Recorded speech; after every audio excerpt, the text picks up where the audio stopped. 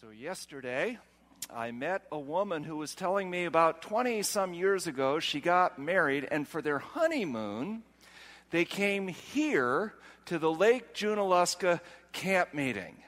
Now that is impressive. I gotta say, there are not very many camp meetings that can boast of being honeymoonable, but yours is one of them. It is a destination honeymoon.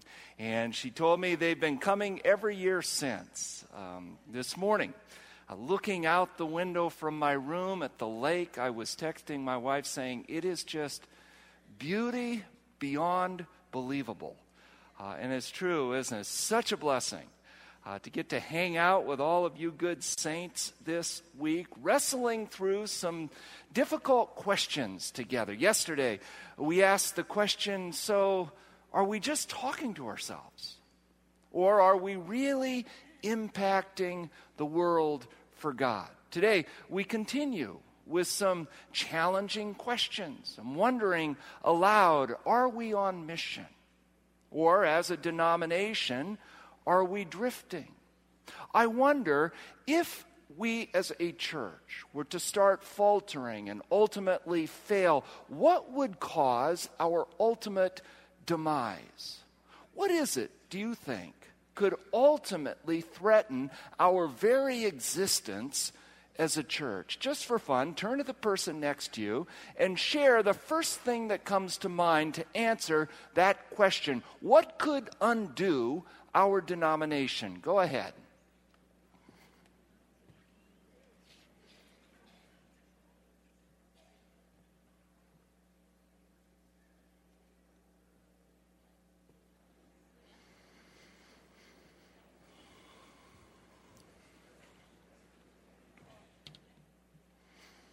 Okay.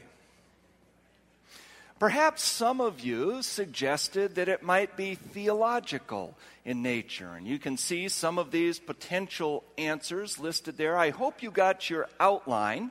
You can fill in some of the blanks and follow along in the texts that we are going to look at, but some of you maybe think that it would be doctrinal in nature. And that could, of course, derail us, but I'm not so sure. We take very seriously our doctrines. I believe they are well articulated. I believe they are absolutely biblical, the 28 fundamental beliefs, right? We even have organizations within our denomination who are tasked with safeguarding our doctrines. Organizations like the Biblical Research Institute. I don't think that we are ultimately threatened by our doctrinal beliefs. Others of you might have guessed, well, maybe it would be financial. Because I believe that God owns everything, that He is certainly capable of taking care of the financial needs of our denomination. I don't think it would be financial. I don't think that it is an organizational threat. We are very well organized as a denomination, right? We have conferences and unions and divisions and the general conference, very clearly structured. I'll tell you what I think it might be. What could perhaps ultimately undo our denomination might just be missional in nature. Now, I know the word missional has gotten a bad rap through the years, but just hear me out. That is to say, perhaps our organization, our church, just gets derailed a little bit. We get fuzzy on what the bullseye looks like. We lose focus on where we're heading and what the ultimate mission from our founder, Jesus Christ, gave us. Because you get off degree from mission, just 1 or 2 degrees. You might think you're flying to Tokyo, but if you get off course just a little bit on your target, where you're going, you could end up in Sydney, Australia. Doesn't take much to undo everything. I think back some years ago, I was sitting in a traffic jam on the Beltway outside of Washington, D.C., in a rental car with all of the windows rolled down. It was a beautiful May afternoon when I heard this voice from outside, as if from on high. Looking out the passenger side, I look up, and here is this man who was a dead ringer for William the Refrigerator Perry, the old football player. Do any of you remember him? Okay, yeah, which is a politically correct way of asking, how many of you are like really old? Because he's an old football player, right? So he's hanging out of this Sears delivery truck, and he asks me, "Excuse me, sir, does this road take me into Bethesda?" Now, at the time, I lived in Walla Walla, Washington, and so I told him, "I have no idea. I'm not from here. I'm from Washington." And he looked at me like, well, then... And then I said, no, not Washington, D.C. I'm from Washington State. Oh, okay. So he waited a while, and then I hear him again. "Excuse me, sir. Could you tell me, does this road take me into Bethesda?" Once again, I said, "I have no idea. I don't live here. I don't know." To which he responded with another question that to this day still cracks me up. When I told him I have no clue, he said, "Well, what's your hunch?"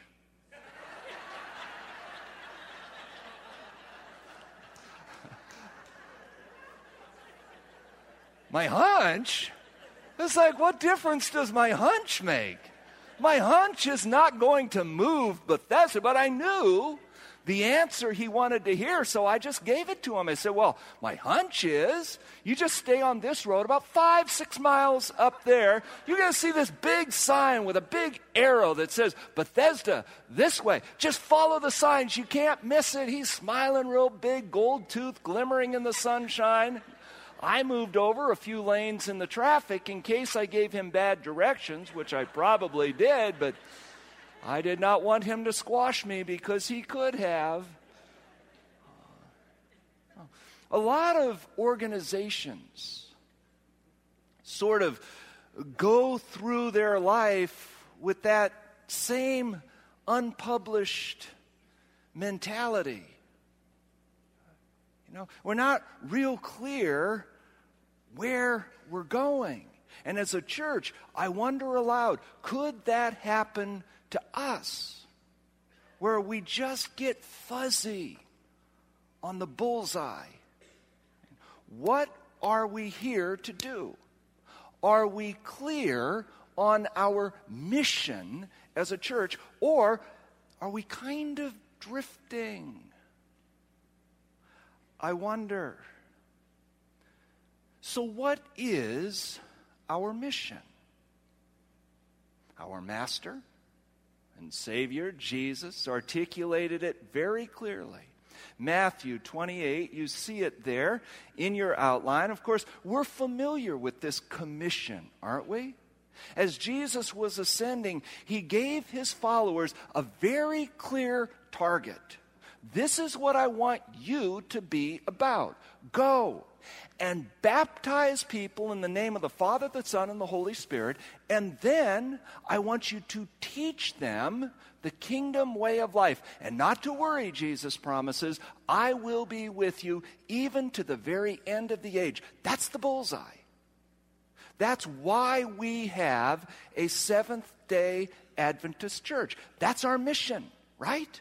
To share Jesus and then to teach people the Jesus way of life, often referred to as the Great Commission. But did you know?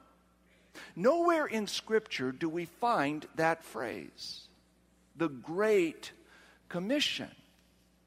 Because when you hear it like that, it almost sounds like a lofty, grandiose mission statement that belongs in some framed placard on the wall that just sounds too grandiose for any of us common, ordinary people. And so then what we tend to do, and this is where we get into mission drift, we want to relegate evangelism, sharing Jesus, to the professionals.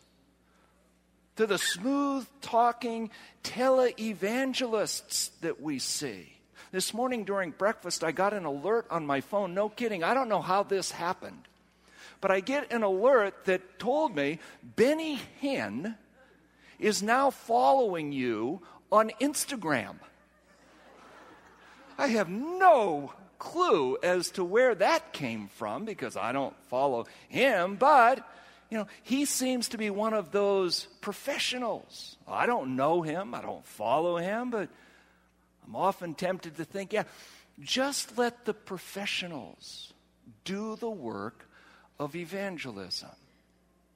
We have a short video I want you to watch that speaks to this calling of the Great Commission, but they take the word great out of it and instead call it the Everyday Commission. Take a look.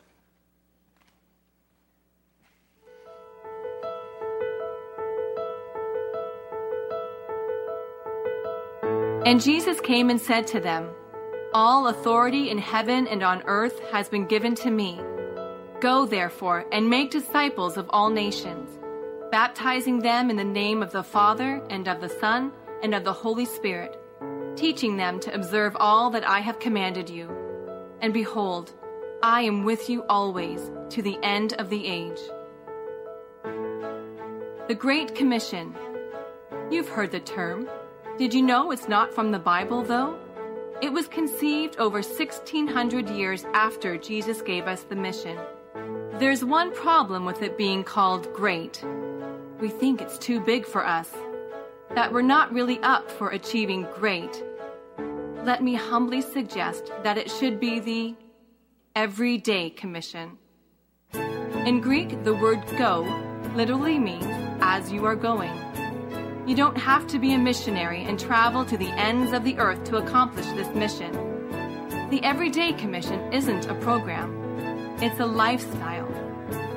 Making disciples can be done where you are, as you're living your everyday life, in your neighborhood, in your school, at your work.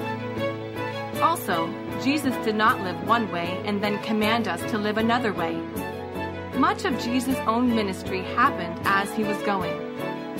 In Matthew 20, on the way, he told the disciples about how he would die.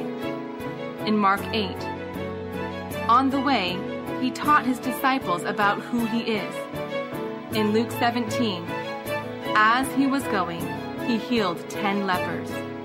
And in Luke 8, as Jesus was on his way, he healed a bleeding woman. You can live this mission as you are going also. As you order your coffee, you can be a light shining God's love. As you jog with a friend, you can share a bit of God's truth. As you're driving, you can teach your kids about mercy by letting someone merge ahead of you. Finally, Jesus says, "I am with you always to the end of the age." You are not alone with this mission. Jesus will be right beside you, guiding you. That means you're not in charge of the outcome. God is. You're simply in charge of letting yourself be used by Him. Because it's not about what you can do for God. It's about what God can do through you. The Everyday Commission. Is it great? Yes. But you handle the everyday. Let God make it great. So the Everyday Commission is not about some series of meetings or a program. It's a lifestyle that God calls all of us, ordinary people, to engage in. And as we do this, see, we stay mission true as opposed to mission drifting, right?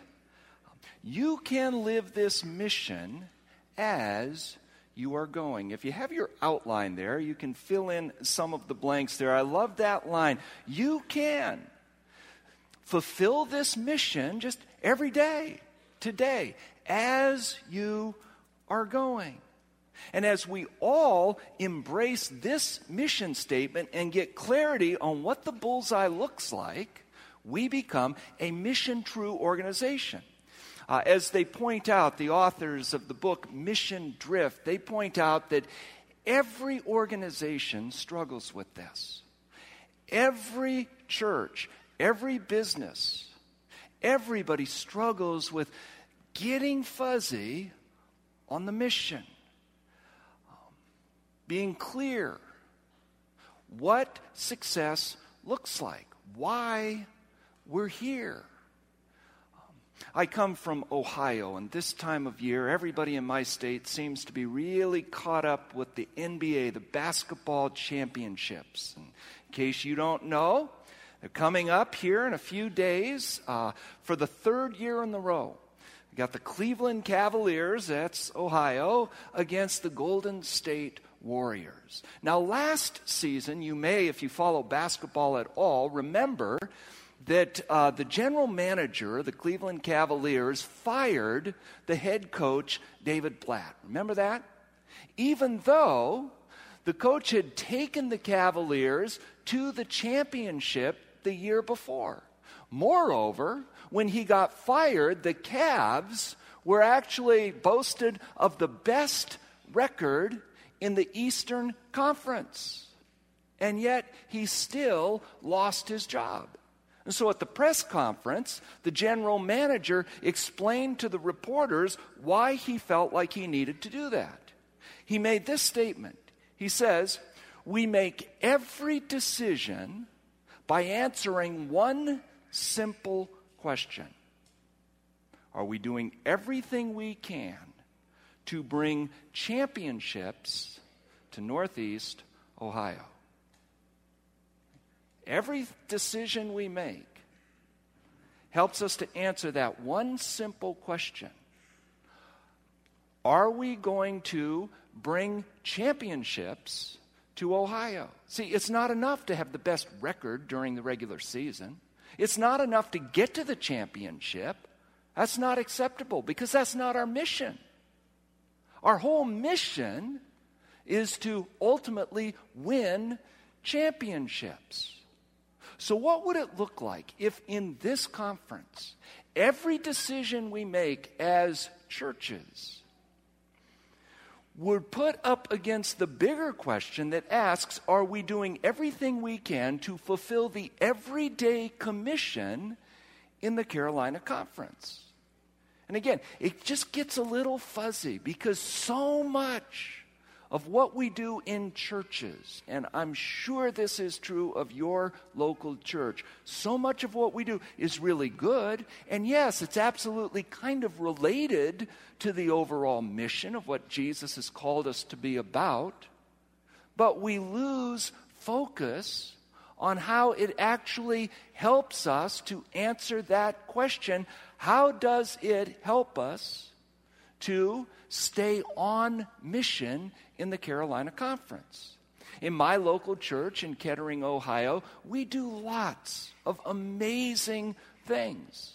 And it wouldn't even be a bad thing if we wanted to change our mission, because these are good things that we do. For example, we have an unbelievable Dorcas Society. We call it the Good Neighbor House. They offer medical care, optical care, dental care, dentures to the underserved and underinsured and the working poor of our community.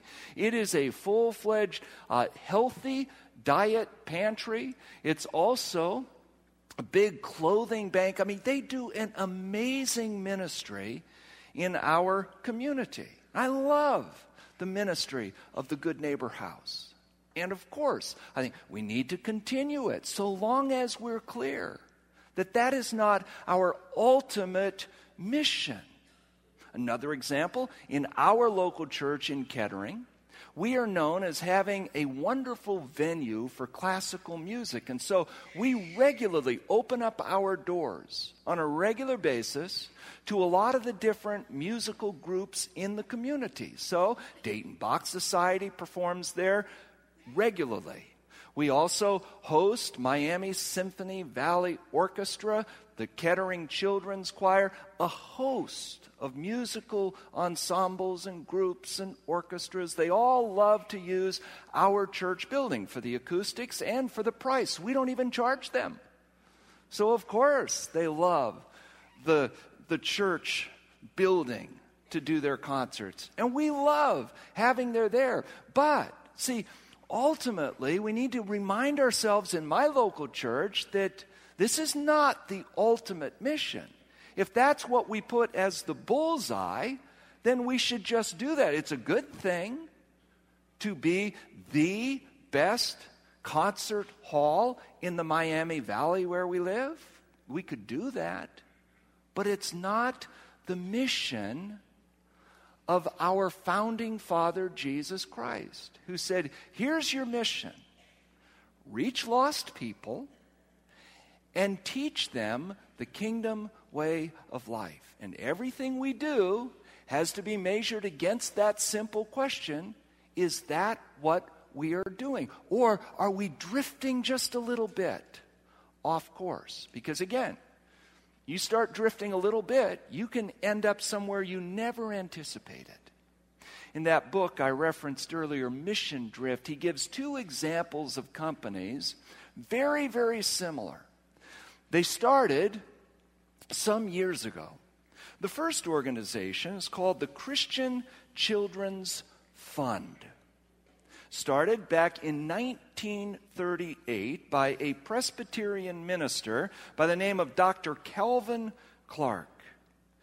He asked a friend of his who happened to be a missionary in China this question: is the church doing everything possible to help alleviate the poverty and suffering of orphans? His missionary friend responded, you are the church.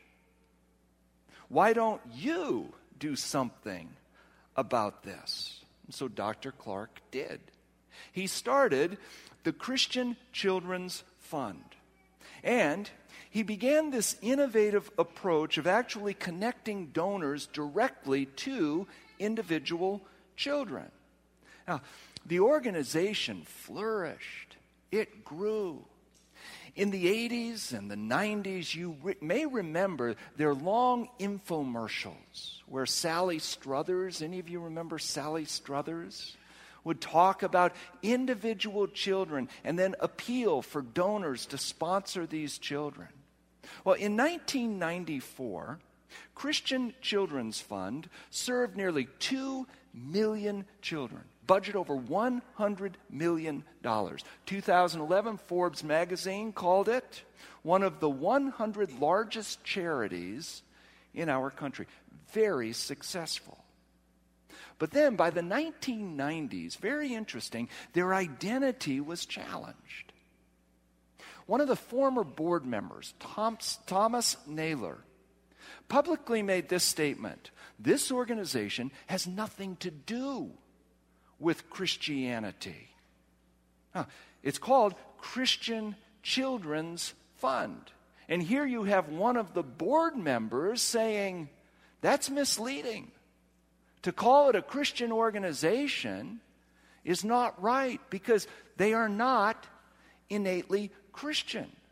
A decade later, a charity watchdog organization issued a donor alert warning that this particular organization, quote, is misleading many Christian donors because of its marketing as a Christian organization. They claim to be Christian, but they had drifted from the founder's original vision. And while he, Dr. Clark, saw this as very much a Christian organization, here you have now watchdog organizations saying, no, that's misleading, leading the president, Ann Goddard, to acknowledge as much. She made this statement: an organization changes slowly. And then all of a sudden you realize the changes have happened so much that you need to step back and see if you are putting out the name that really reflects who you are. Then she went on to explain how because of this and how they had drifted from the mission of the original founder doesn't mean it's a bad new mission. It's just different. They changed their name. Now they are known as Child Fund International. Now, a very similar organization started just a few years later, again, by a Presbyterian minister, Everett Swanson. He visited orphaned children in the war-torn country of Korea. While he was there, he asked the same question. What is the church doing for these orphans? What in the name of Christ can we do? One Sunday morning, he happened to be walking in the streets of Seoul, praying for all of these hungry children that he saw just everywhere, when he noticed some police officers scooping up piles of rags on a street corner. Upon closer examination, he realized these weren't just rags. These were orphans. These were children who had died that night. And here he saw policemen scooping them up and throwing the corpses in garbage bags. And Pastor Swanson said, "This is not right. For God's sake, we've got to do something about it." And so he started an organization called Compassion International. The express mission statement when they started the organization was to care for the physical and spiritual needs of children. Today, Compassion International serves over 1.3 million children across 26 different countries. For 20 years, Wes Stafford was the president of the organization. He shares this story. He writes, "When I was the director of development at Compassion back in the 1980s, I brought in outside experts to study our marketing and donor base. I asked, what do we need to do to grow?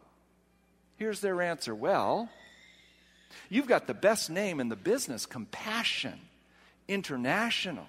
Who doesn't want to be a part of something called compassion? But you've got this Jesus stuff mixed up in there.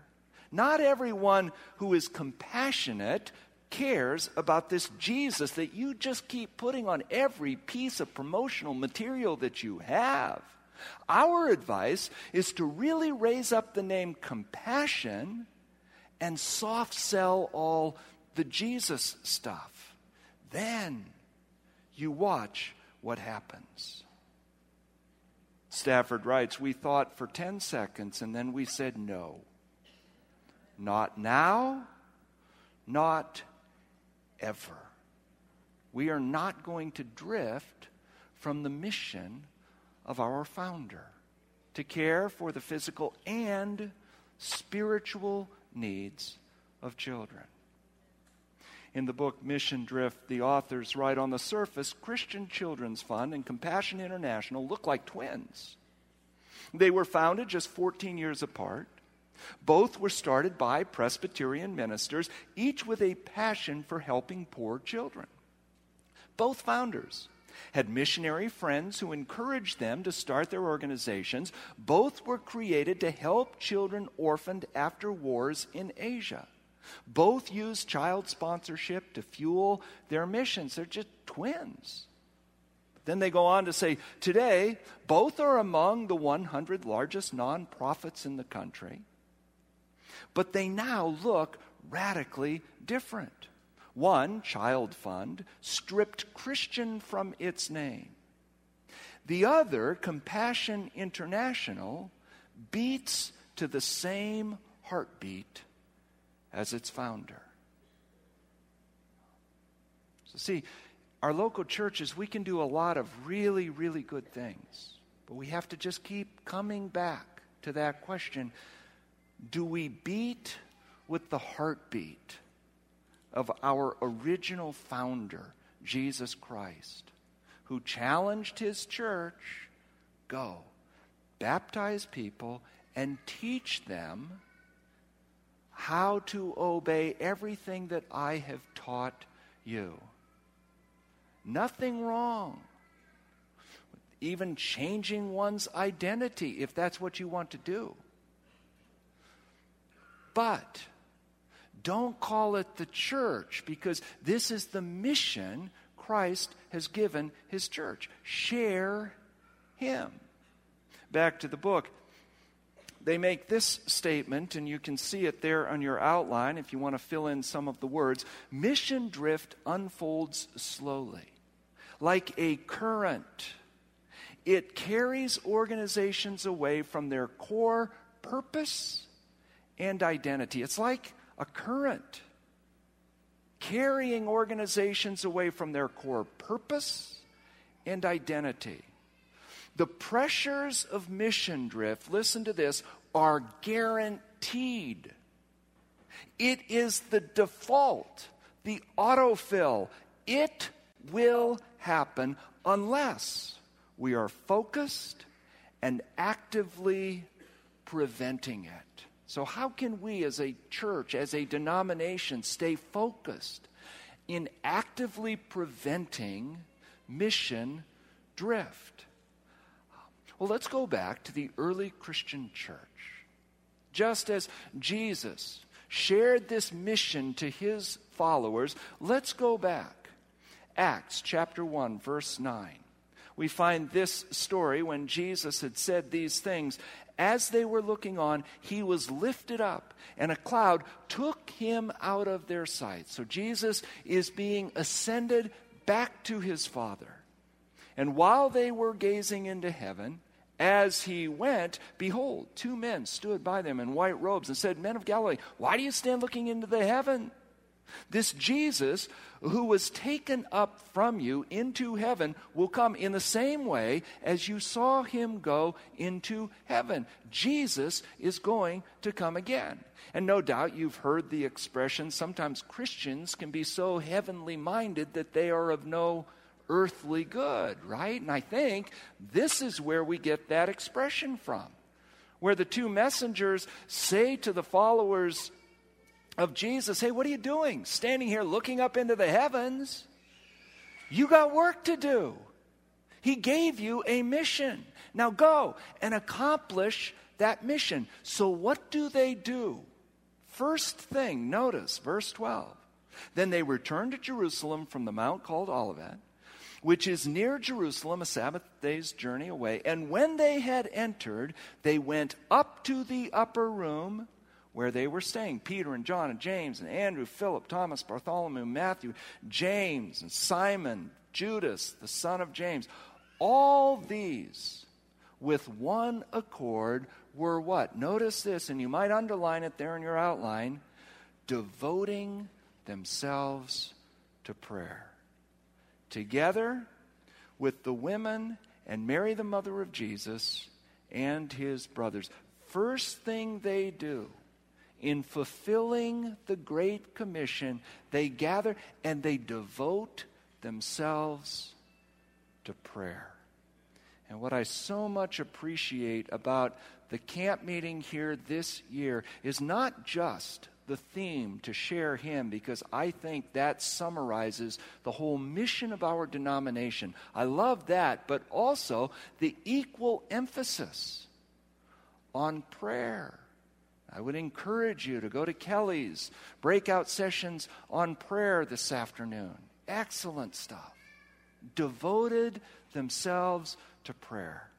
The other day I was in a meeting at Kettering College, and somebody was telling me about how in her church, she's not a Seventh-day Adventist, but in her church, they have been reading through Max Lucado's book, Before Amen. It's a book about prayer. By the end of the meeting, I had already downloaded it to my Kindle. I wanted to read the story that she referenced.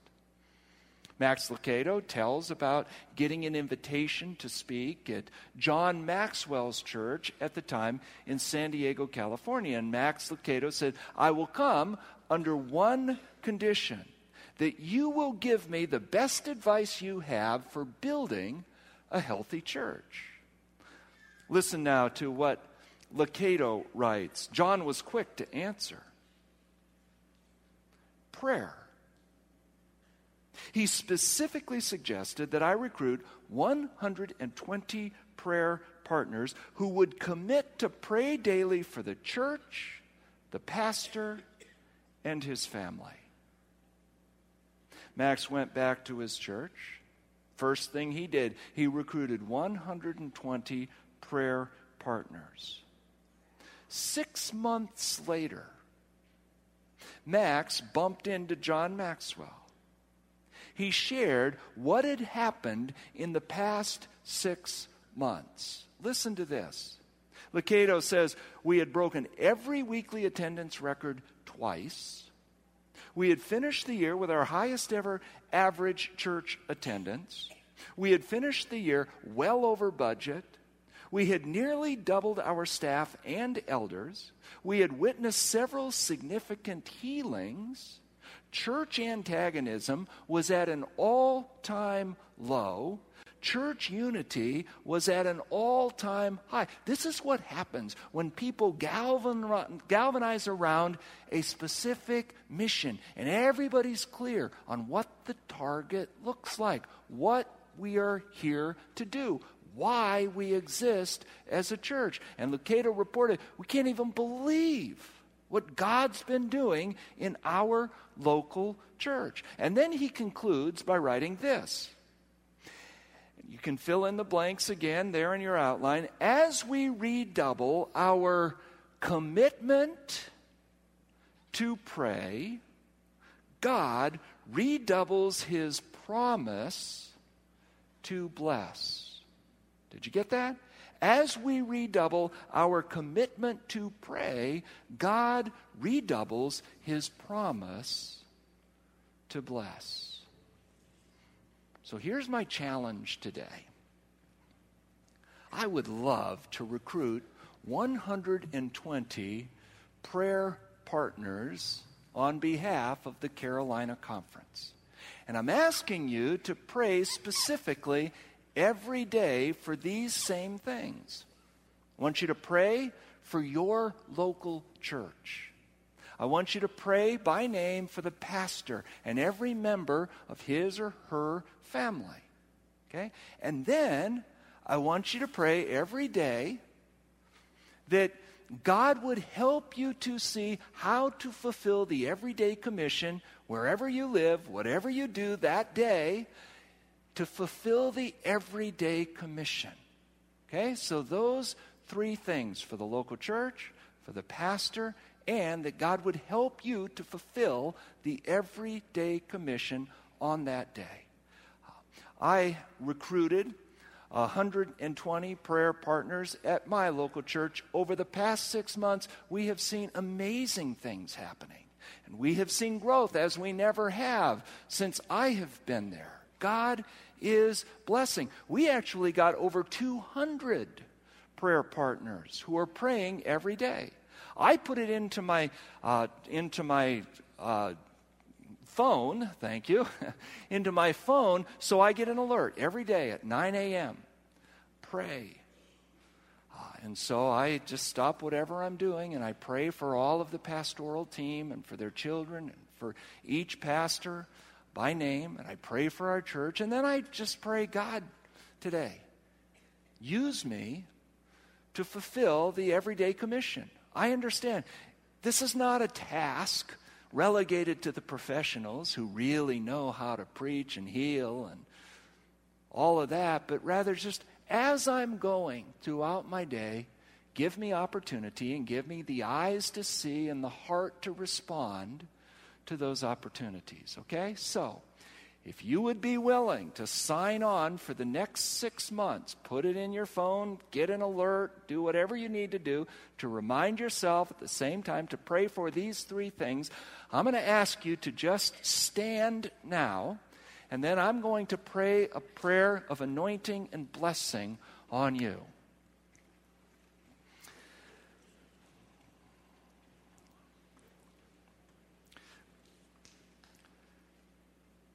Father God, we do not make this commitment lightly, but rather we stand here committed to staying focused on the mission that you have given to each one of us. We want to be a part of what you are doing. We want to be a part, God, of your grand redemptive narrative. We want to share Jesus. We want to teach people the kingdom of life principles. But God, we cannot do this in our own strength. It is not by our strength. It is certainly not by our power. But solely by your grace and by your power in us. And so God, just as the disciples, after you were ascended, just as they gathered, committing themselves, devoting themselves to prayer, so we stand here together. Your body, the expression of Christ on this earth, we stand here together, committing ourselves to praying daily for this conference, for our local church, that we would stay focused on the mission that you have given to us. And God, all we can do is just surrender ourselves to this mission and ask that you would unleash your Holy Spirit upon this. Bless this movement that you have started, this Adventist movement, God, that we would live faithfully to the calling that you have placed upon us. Thank you, God, for your Holy Spirit. May your Spirit be unleashed in our lives, and may we see the outpouring, the latter rain power of God in our churches, in our lives. Is our prayer in the name of Jesus Christ. Amen.